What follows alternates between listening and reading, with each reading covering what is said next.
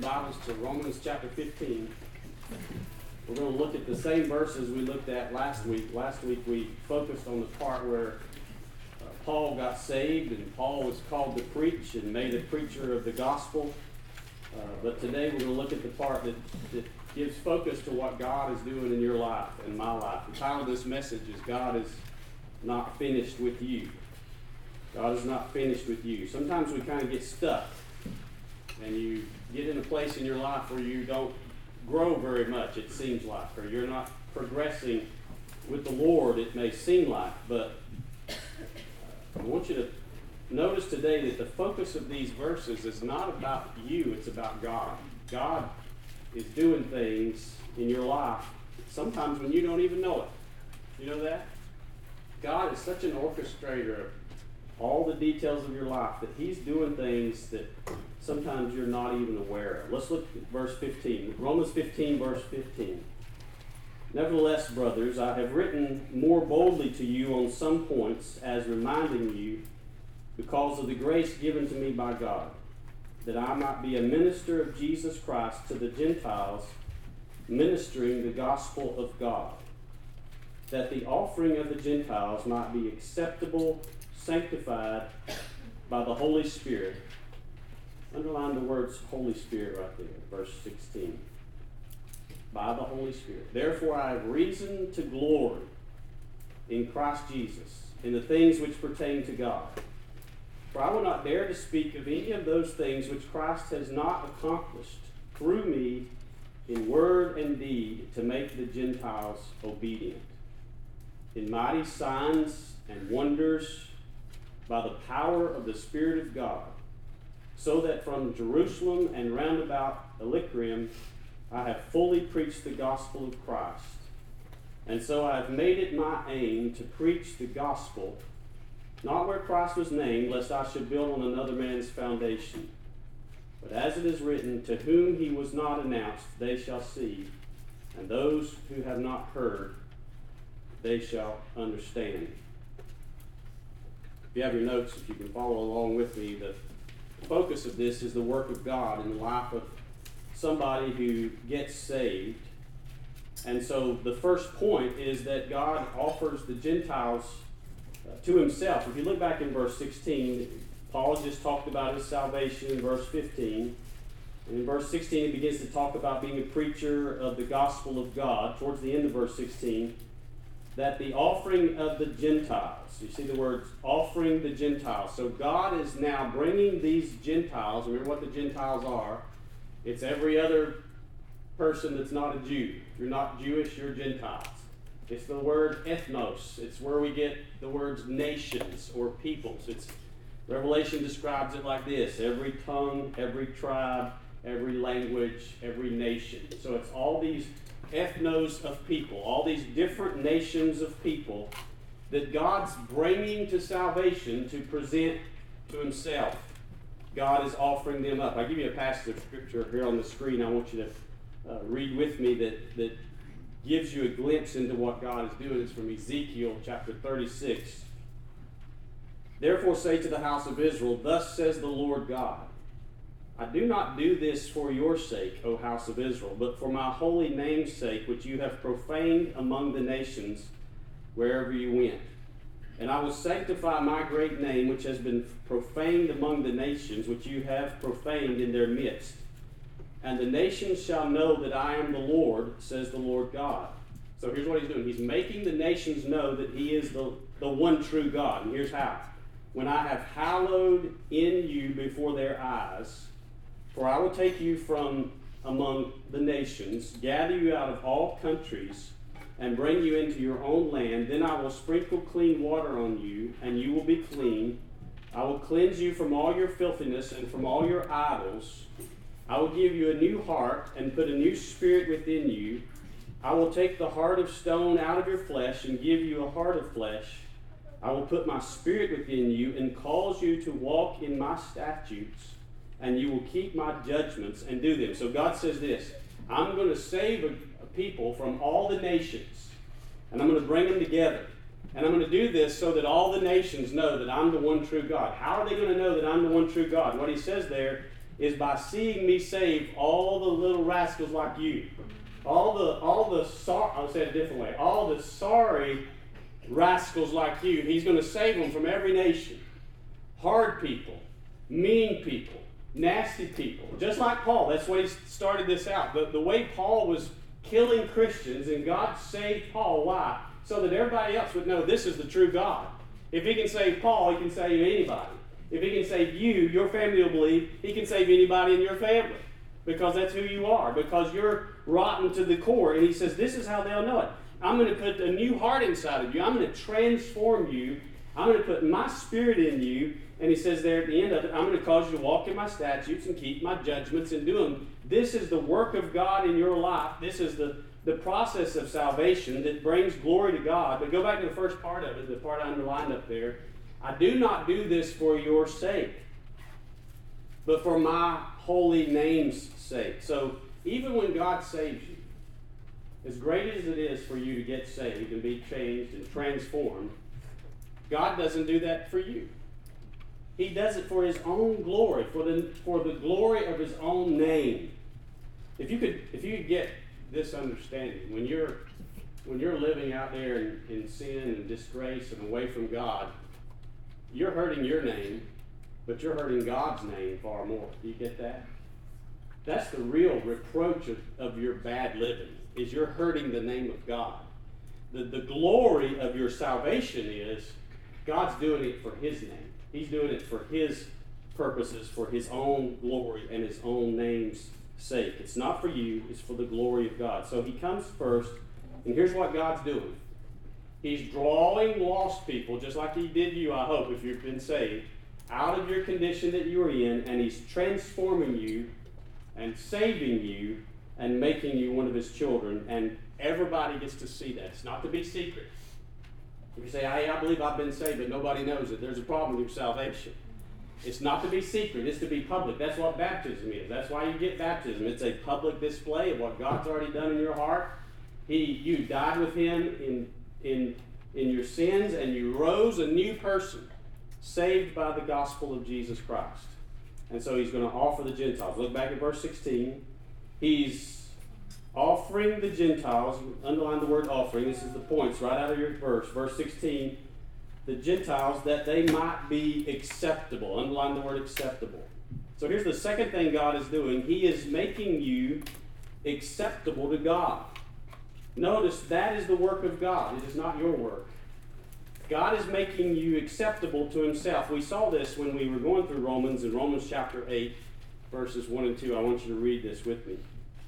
It's on the screen. There is therefore now no condemnation to those who are in Christ Jesus, who do not walk according to the flesh, but according to the Spirit.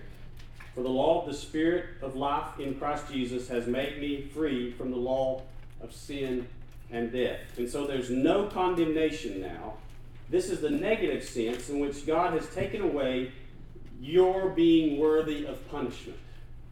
When you say somebody is worthy of condemnation, you're saying there's no hope for them now. They're condemned to die. It's like saying you're condemned to die without God. And he's saying to us as Christians in Romans 8, you are under no condemnation now. God finds nothing in you worthy of punishment. Look what he says in verse 1 of that Romans 8, verse 1. There is therefore now no condemnation to who? To those who are in Christ Jesus. So there's this illustration of you coming to the point where God accepts you to the degree that you're no longer being condemned because you are in Christ Jesus. If you can picture somebody, I heard a story this week about our buddy Justin here, that he once dressed up like Spider-Man. I'm supposed to get pictures of this. We'll try to put them on the screen if we can. Where he dressed up like Spider-Man, and he was, from his wife's own mouth, he was ripped, and he was looking good in his Spider-Man costume. But he's inside there. We still know it's Justin, but all the little kids might have thought, wow, that's Spider-Man. I just saw Spider-Man walk by. That's a picture of what God is doing. It's still you, but he wraps you up in Jesus. That's what he says. You're not condemned, those who are in Jesus. He puts Jesus all over you. You've become so much a part of who Jesus is that there's now no longer any condemnation in you. The great Old Testament illustration of this is Noah's Ark. That's the Old Testament illustration. If you remember about Noah and the ark, he builds this great big boat, and the wrath of God is coming on the world. He's going to flood the whole world, and that's an outpouring of God's wrath. Everybody's going to die who's not inside the ark. So what does God do? He puts Noah and his family in the ark, and he says, you come, you and all your house, into the ark, Genesis chapter 7, verse 1. And the ark, if you know how it was built from studying Scripture, they took the wood. It was built out of wood, not fiberglass. It was a wooden boat. They took the wood, and the Bible uses the word pitch. It was pitched inside and out. And the word pitch has to do with the substance that they would make out of tar and different things. And they would rub it in the cracks of the wood as it came together, and it made it waterproof. But the word pitch is our word atonement. It's the same word. The Old Testament word pitch is the word atonement, where it talks about God atoning for our sins. God paying for our sins so that we don't fall under the wrath of God. So Noah's placed inside the ark, him and his family, and the Bible says in Genesis chapter 7, verse 16, the Lord shut him in. The Lord closed the door and shut them inside the ark. And so then as the wrath of God is poured out on the whole world and people everywhere are dying around the whole world, Noah and his family are safe inside the ark of God, protected from the wrath of God, because they're exactly where God wanted them to be. Does that make sense? And so that's what he does to you and me through salvation. He wraps us in Jesus Christ so we never come under the wrath of God. There's no chance for you to ever come under the wrath of God. There's no condemnation for you. You're completely secure in him. When I preached this in Romans chapter 8, I gave you an illustration of this. Works. A lot of people want to work their way to God. And I give you a picture of the ark. Remember Noah's ark? There was 8 people in his family. Imagine if God drove 8 spikes into the outside of the ark. 8 big spikes around the outside of the ark. And he told Noah and each of his family, you guys jump up there and grab a hold of that spike and hold on for dear life when it starts raining and the waves start coming and the winds start blowing. You just hold on. And if you hold on through the whole flood, you'll be saved. But if you ever let go, you're going to fall under the wrath of God. Aren't you glad he didn't do that with Noah and his boys? Because what would they have done? They would have died. And some of you are trying to operate that way with Jesus in your salvation. You're trying to hold on to God by doing these little trinkets of good things, and that's all they are. You do this thing good and that thing good, and you're just holding on to the spike of the ark. And look, you will never make it like that. You're not strong enough. You can't do enough. You can't be good enough.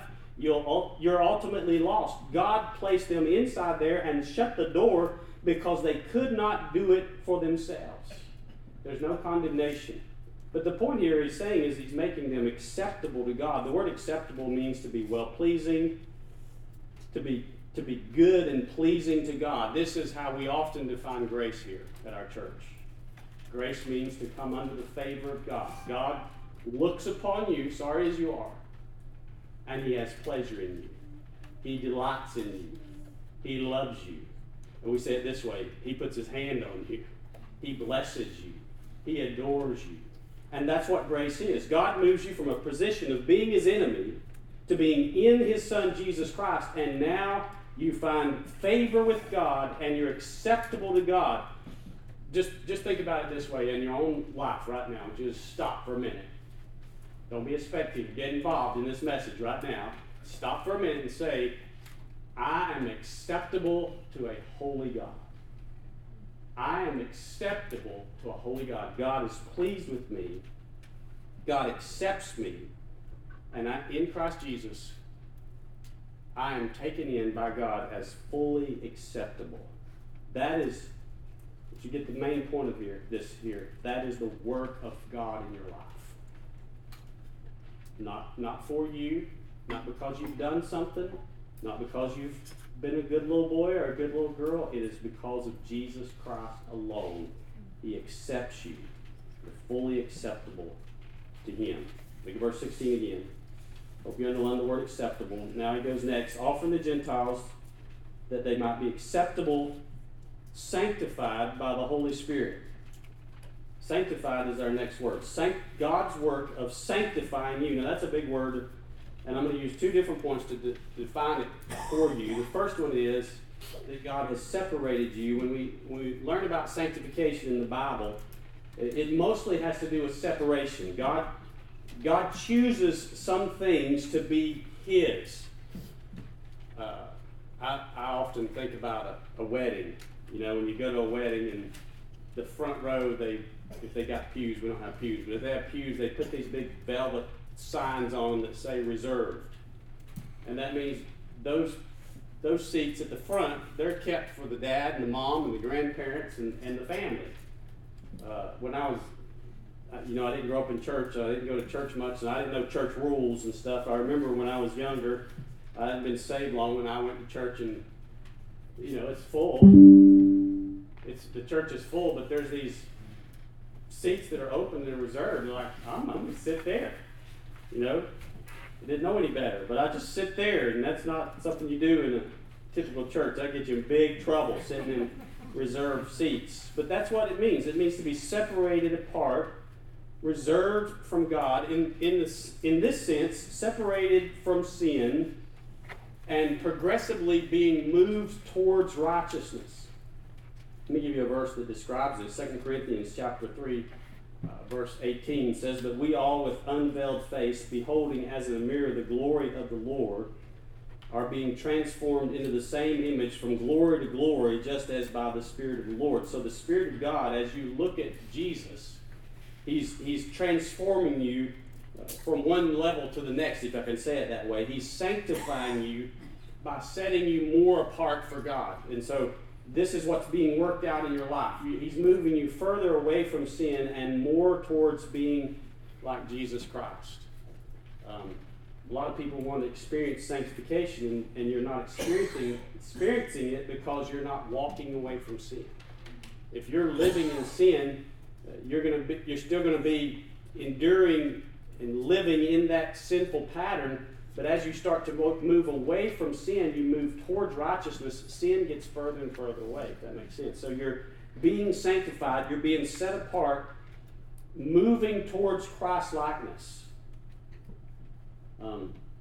You say, am I being sanctified? Well, if you're saved, you're being sanctified. Or if you're saved, you're being set apart for God. And you might say, well, how do I know if I am being sanctified? This is where God has done a work in your heart to the degree where He has caused you, as a Christian, to war with sin. I mean, if you're at war with sin, you're experiencing sanctification. Because before you got saved, you just did what you wanted to, right? You just lived any old way. If you're just living any old way in a way that you know is sinful, and you don't care, and it doesn't create any war inside of you, you're probably not saved. Do you know that? I don't care if you've been baptized. I don't care if you're on a church membership roll. I don't care if you've said for years you're a Christian. If you're committing sin and you don't war inside against it and want to stop that, you're probably not saved. That's reality. This is why you wrestle with sin. If you know what I'm talking about, you're sitting there going, yes, I do that. I fight with sin. It's like my daily battle. I war, I battle, I fight with sin. What are you saying? I'm saying that means you're being sanctified. That's proof that God is working in you and sanctifying you and setting you apart for Himself. He's created something inside your heart. The Bible uses words like hunger and thirst. He is the one who put that in you. You didn't conjure that up on your own.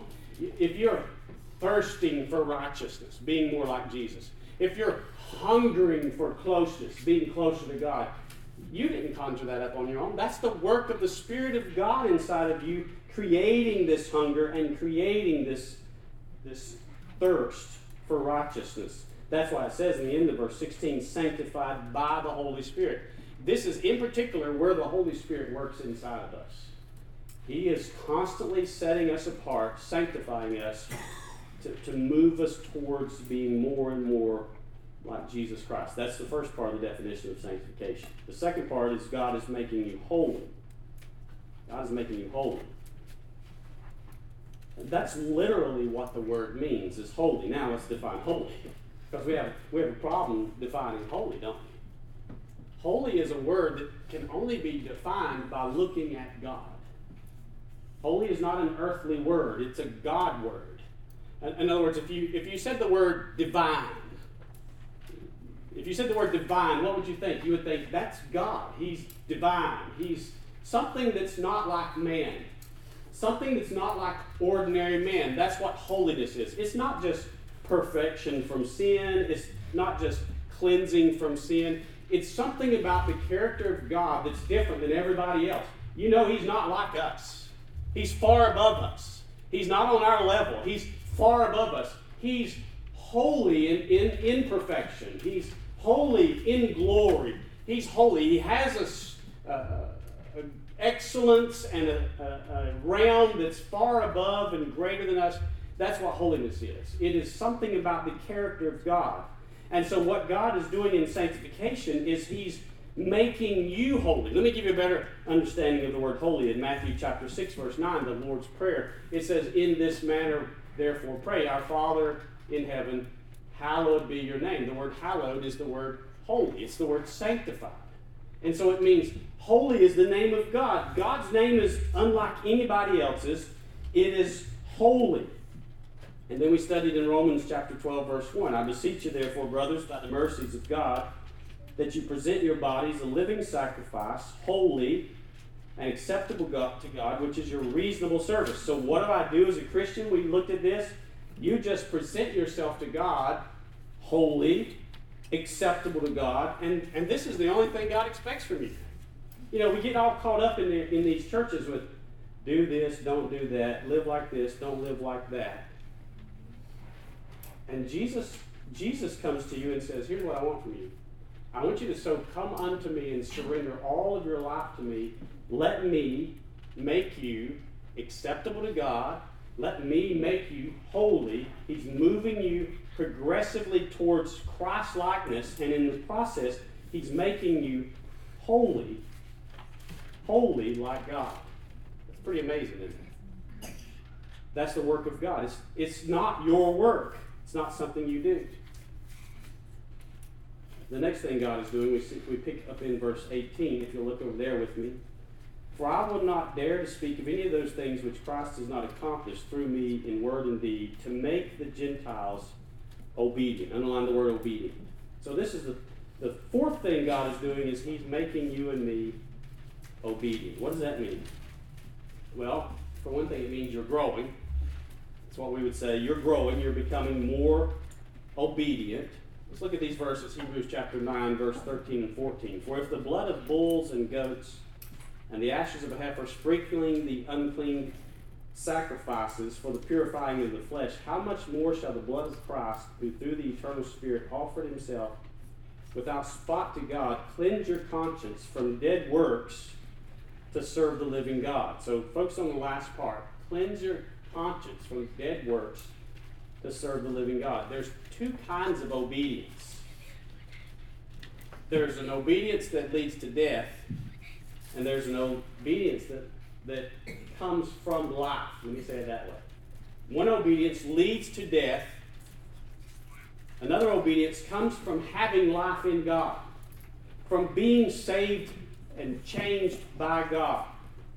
And it said in this passage, it said if the blood of bulls and goats which looks at sprinkling the unclean, there's the word sanctifies them, purifying the flesh, how much more shall the blood of Jesus cleanse you?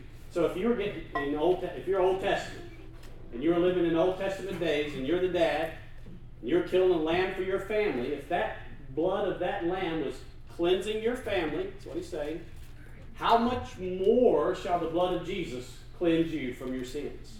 It's way more. It says later in this passage in Hebrews, after Jesus had sacrificed for sins one time, He sat down at the Father's right hand because it was finished. He cleansed you forevermore. So once you have experienced this and you realize this cleansing, look at the end of it now, He cleanses your conscience. He cleanses your conscience. Here's where the Spirit begins to work inside of you. The Spirit of God is now saying to you, if you're saved, you're right with God. If you've been saved, you've experienced this. It's an amazing thing. It's why people cry sometimes when they get saved. They're not crying sometimes when they get saved because of just any old reason. It's because God has given them an awareness now that they're standing before the holy God, acceptable and cleansed from their sins and right with Him. And their conscience, the Spirit of God has allowed their own conscience to bear witness to this, that they're right with God. And it's amazing that you're right with God. And so that cleansed conscience then, look at the end of it, causes you to serve God, the living God, not from dead works. So now you serve God out of this experience of salvation, and it's a whole different kind of service than what has ever been experienced before.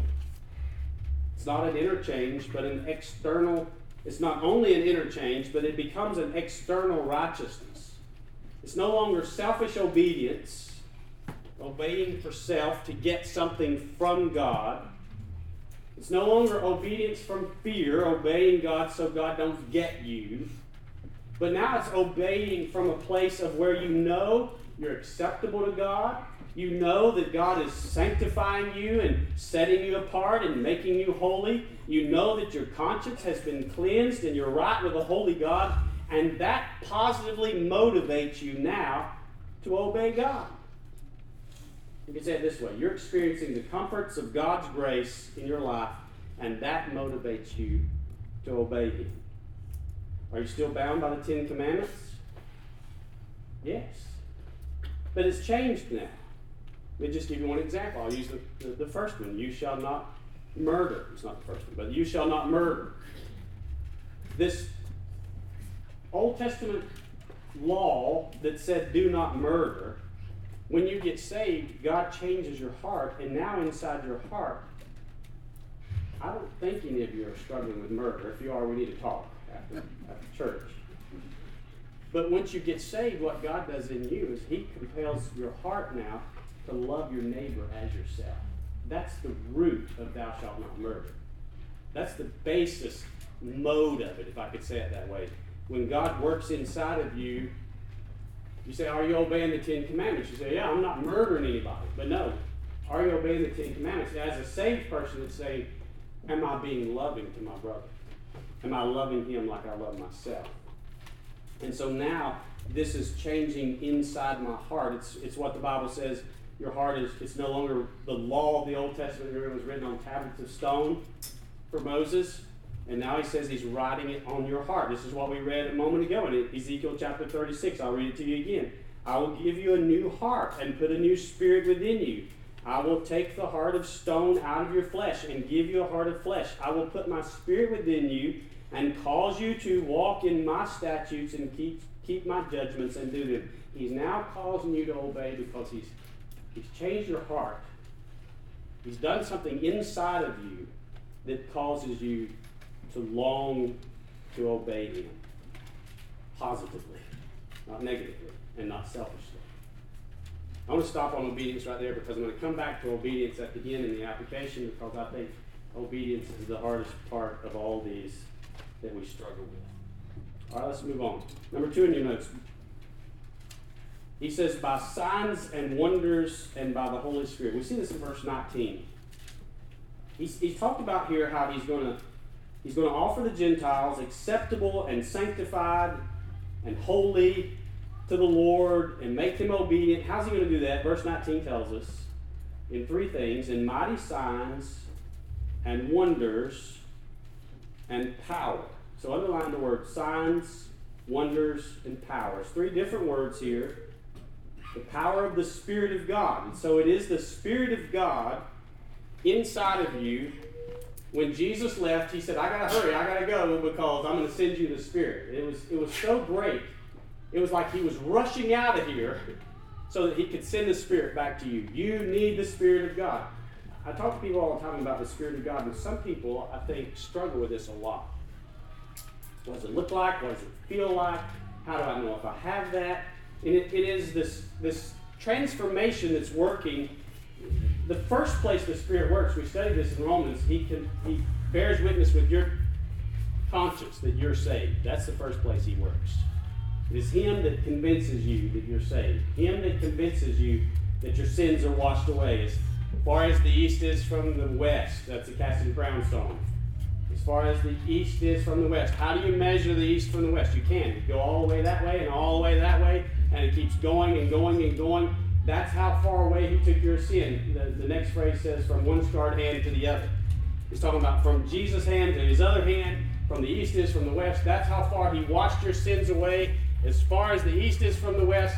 Who convinces a man or a woman that God has actually done that in their life? The Spirit of God. You don't get that belief because of my preaching. You don't get that belief because Mama told you that or Daddy told you that. The Spirit of God bears witness with your spirit, with your conscience, that God took your sins on the cross of Jesus and washed them away as far as the east is from the west. That's the first place the Spirit begins to work in your life. But then the Spirit is still there. This third person of God, He's still there inside of you now that you have this new heart, and He's still working on you in these three ways. It says in verse 19, signs and wonders and power. Let's try to define these. We'll start with the word signs.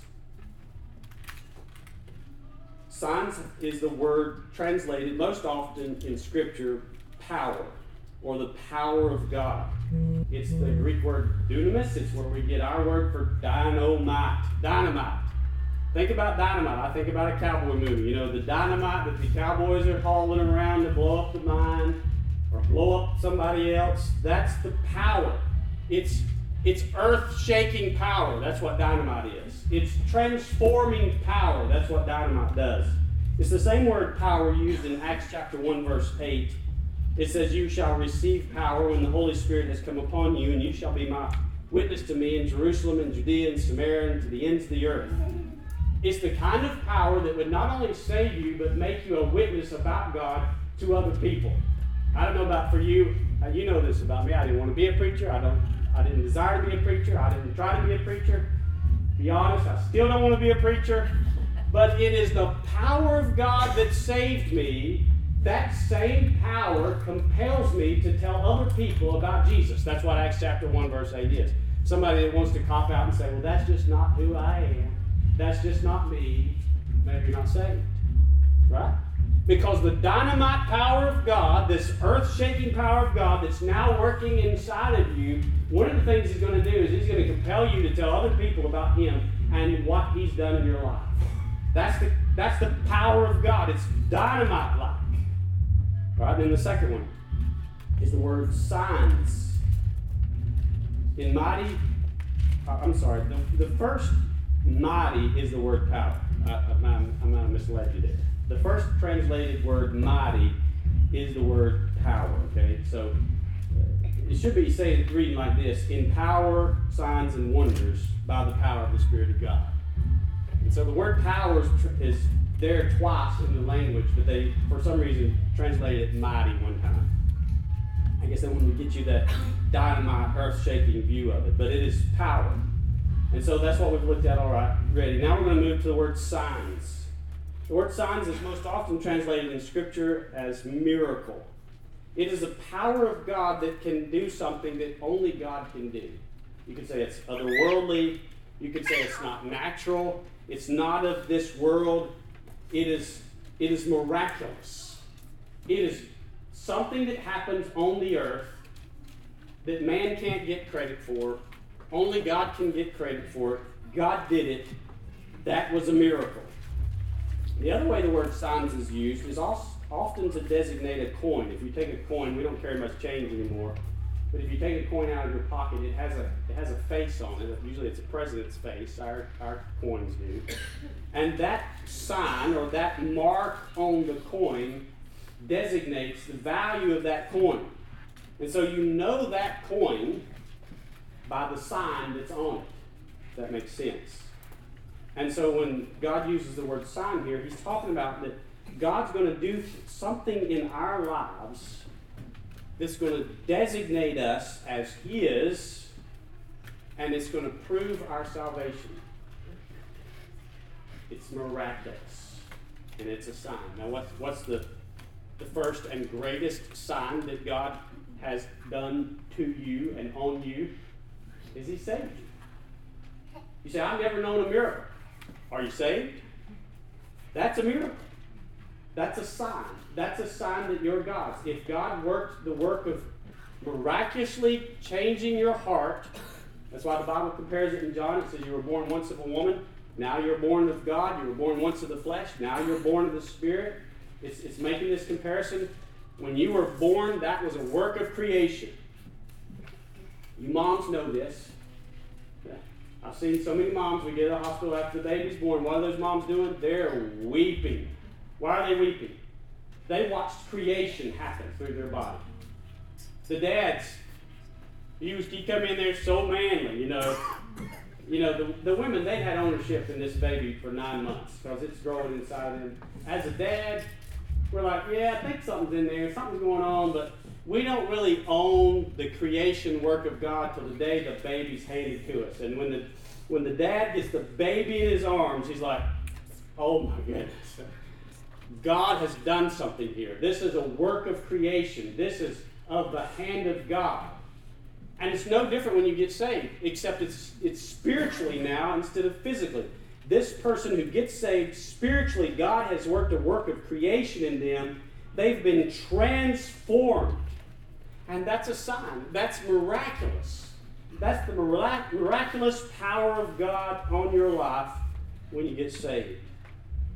And then the third word is the word wonders. You see that in verse 19. The word wonders is a unique word. It has to do with a personified display of God's work through you or upon you. A personified display. What do you mean by that? It means that it is God's work that is literally coming through you. You become a vessel which God works through powerfully, or you could say supernaturally. I'll give you an example of this. We see this up there in verse 19. If you'll look at, verse 18. Look back at verse 18. Paul says, for I will not dare to speak of any of those things which Christ has not accomplished. And then starting right here, put parentheses. Through me in word and deed. Through me in word and deed. That's an example of wonders. God is working through Paul in word, things he's saying, deed, things he's done, and these are wonders. These are mighty displays of the work of God, and it's glorious. Look, I've gotten so many testimonies from wives recently since I preached the message on romance.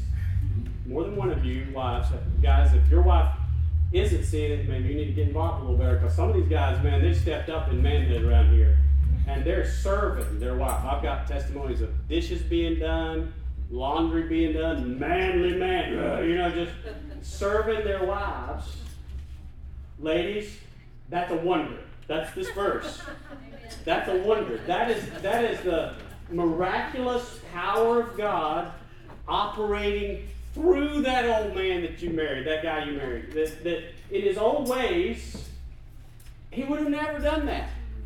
But under the authority of God, under the power of God, there is a wonder taking place in your home. And God is powerfully doing something in word or deed through your very own husband. It's a beautiful thing. Look, you can ask my wife. I got two in one day, 2 hits in one day of wives saying, this is what my husband is doing. I cry. Look, I preach a lot, and when I love to mow the grass. Let me try this. I love to mow the grass. When I mow the grass and I get done, I can look at it and say, wow, look what I did. I mowed the grass. Do you all get that? When I preach, I never know whether you get anything or not. Some of you sleep, some of you not. I don't know if God's working. I know I can't do anything, but I don't even know if God's worked or not in your lives. But when I get 2 calls in one day that husbands are doing something they didn't do before, I was like, man, thank you, Lord. You're working. You're working in our church. It's a beautiful thing. So that's wonders, God working through you. Now let's kind of, I took this out of order, number 3 in your notes, but I wanted to have its place here. Verse 17. I have this reason to glory in Christ Jesus. I have this reason to glory in Christ Jesus. Look back at verse 17. Therefore I have reason to glory. The word glory is the word weight. It means to distinguish with honor and praise, to worship, to adore, to give great glory to God. And Paul says, therefore I have this reason to glory in Christ Jesus in the things which pertain to God. And so what things? We just read about it. God is offering Gentiles, people from every nation, to himself. God is making them acceptable to himself. God is sanctifying people and making them holy. God is making people obedient to him. God's doing all this. And so who gets the glory for all that? Paul says in verse 17, I have this reason to glory in Christ Jesus. This is why I give God all the glory. Look at verse 18. Circle the word not. For I will not, there's the first one, I will not dare to speak of any of those things which Christ has not, there's the second one, accomplished through me and in word and deed to make the Gentiles obedient. So in verse 18, Paul uses a double negative. And he's saying this, I will not take credit for anything Jesus has done. He says, I will not take credit for anything Jesus has done. What will I do? I will give all the glory to God, because I know it is not by my power that somebody's presented to God. It is not my power that somebody's made obedient, made sanctified, made holy. That's all to the credit of Jesus and Jesus alone. So I have this reason to glory in Christ Jesus. If a church wants a reason to worship, the reason to worship is because we see God working in other people's lives and in our own life all around us. And that is glory to God and God alone. I want to end with trying to apply obedience one more time. So application is 1 point. Going back to obedience. Because this is where kind of the rubber hits the road. Am I really God's? Am I really saved? Am I really becoming more obedient as I grow, as I'm being sanctified as a Christian? Let me tell you something about people. Have you ever known somebody who's very judgmental? Have you ever known anybody like that? They just judge you, about everything. They're judging your maybe brothers or sisters, maybe their own family. They're judgmental towards everybody. You ever know anybody like that? Now, you got a name in mind? You got a person in mind? Here's something I want you to know about that person. The reason they're so judgmental to everybody else is because they're judging themselves. They're living in a lifestyle where they're judgmental toward themselves. Why are they so judgmental towards themselves? Because they're trying to justify themselves before a holy God. If you experience grace, then you know that you're acceptable to God. You know you've been sanctified by God. And through the Holy Spirit of God, you desire to obey God. And you don't need to judge anybody else. You know that you of all people should receive most judgment. You're most unworthy, but look, I got the grace of God. And so you remove all the tendencies towards being judgmental. Do you know that in your life, this is precisely where the devil and the Lord collide inside your mind? Let me try to explain. The devil, which his name means the accuser, he's constantly inside your mind accusing you and reminding you of your sin, current sin, your past sin, where God is in your mind and he's constantly reminding you of grace and Jesus dying in your place. The reason is the devil wants you working, obeying, to try to please God. And if that's your condition, you're just trying to be good enough to please God, trying to earn the favor of God, trying to do enough, be enough. One day God would be happy with you. If that's who you are, here's your condition. I'm going to describe it to you about yourself. You never win. You never measure up. You're never enough. And you're always defeated. You always feel defeated. But God, on the other hand, He's inside your mind and He's convincing you of grace, not only in your mind, but in your heart through the Spirit of God. And here's what God keeps pronouncing to you and preaching to you over and over. Jesus did it. Jesus did it. Jesus did it. You can't do it. You can't even try to do it and be successful. You can't hold on to the spike on the outside of the ark.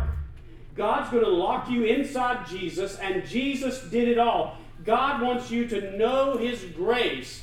And from that position of being in Christ and being thankful for grace, that's where God teaches you to obey Him. You could do the same thing, but one is out of a judgmental, earn my way to God mind, and you're missing it. And the other is out of grace, where you're resting in the Lord's arms and you're getting it. I'm going to use the cross to try to illustrate this in conclusion. You remember the cross that Jesus carried on His back? It was a wooden post that's set in the ground, and then another wooden post that made a cross. It was a big beam, log. It was a log that would have been hung this way, and a man would be hung upon it. When Jesus carried the cross, He didn't carry the main beam. It would have already been in the ground up there on Golgotha, on the mountain of Calvary. But the beam that went this way, the smaller beam, that's the one that the man would generally carry up the hill to be hung on. That would be the cross part that he would carry. Now, I don't know about you, but if we think about Jesus, I believe that we would all say that Jesus is the strongest man that's ever lived. Would you agree with that? I mean, these movies today about Marvel and Thor and whoever your hero is, that's nothing compared to Jesus. He was God who became man. The Bible says He could have called upon a host of angels at any time, and He could accomplish whatever wiping out or doing He wanted to do. He's the author of creation. He can speak things into creation. He's the strongest man who's ever been. Amen? Is that the truth? He is. But yet we get this illustration of Jesus in the book of all four Gospels where He's carrying His cross, that just the one beam up the hill of the cross. And for some reason, if you've seen the movies about it, they especially do a good job of making Jesus seem incredibly weak, like He cannot carry that cross. Have you seen it? And he drops it at one point, and they call upon Simon of Cyrene, Mark chapter 15, verse 21. And they say, well, you carry this cross for Him. He can't seem to make it on his own.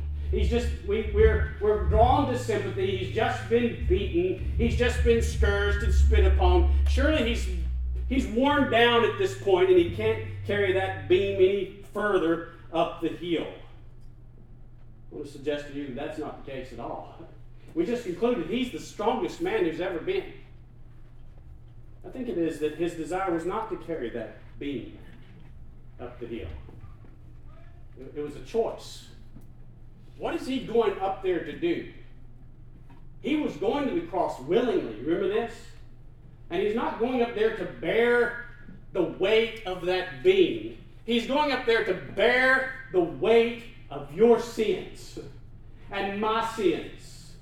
Spiritually seeing or spiritual sight, if you could put on glasses today and see the difference in earthly things and spiritual things, that beam weighed nothing in comparison with the sins of the world. This strong Jesus is going up to the cross to die, and He's carrying the sins of the world on His shoulders. And Jesus goes there and He dies on that cross, paying the debt for your sin and my sin. Your sin is past, present, and future. All the sins that ever be committed for you. He powerfully did that. Out of strength, He did that. And when He did it and He was finished, what did He say? He cried out from the cross. 3 words. It is finished. He did exactly what He came to do. But that Simon of Cyrene who carried the cross, he was only carrying a symbol. You could say it was like the word sign that we just studied a while ago. He had this sign of the cross on him, but Simon of Cyrene could not carry even one sin. Simon must have been a pretty fit man to be able to carry that log up the hill instead of Jesus. He had to be a pretty fit man. I don't know a lot of men who can carry an 8-foot-long log. I think some of us could and some of us couldn't. I'm putting mine in, I said us. I'm going to lead toward, I think I can, but I don't know if I can carry a log up that hill. I've never been to that hill. But not one of us fit men can carry a sin. Not one sin. Not even one. Not even a small one. We can't stand before a holy God with even the smallest of sin and receive the weight of that before God and live. Not one can we carry. And so the carrying of the cross is just a symbol that we are to carry from now on, to say that I can't carry the cross. I'm carrying the symbol of the cross that says Jesus carried my cross and took all my sins, and they were paid for on his cross of Calvary. And so now when I stand before a holy God, I stand here saved by Jesus, clothed in Jesus, and Jesus paid it all. And God looks upon me and receives me. And I'm filled with gratitude. I'm even filled with worship. And it's from there, from right there, that you obey God. It's not hard, but simple. It's from right there, that place where I know God did it. Jesus did it. He paid for it. He washed me. He cleansed me. It's right there in that position of gratitude and worship that now I think, I want to obey this God. I want to do what God wants me to do. I want to be the man God wants me to be. I want to be the husband God wants me to be. I want to be the father God wants me to be. I want to be the brother God wants me to be. Why? Because I'm standing in this position, clothed in Jesus Christ before a holy God, and he's pleased with me, and I did nothing. Jesus did it all. From there, obedience happens more and more as we grow up, we mature as a Christian. Let's pray together. Would you close your eyes and bow your head, and would you just thank God for making you acceptable, for making you sanctified, for making you holy, and for helping make you obedient. Would you just thank him for that?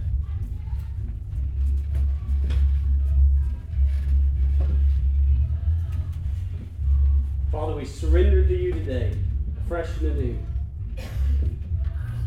We give you all of our sins, fresh and anew. Lord, forgive us of our sins.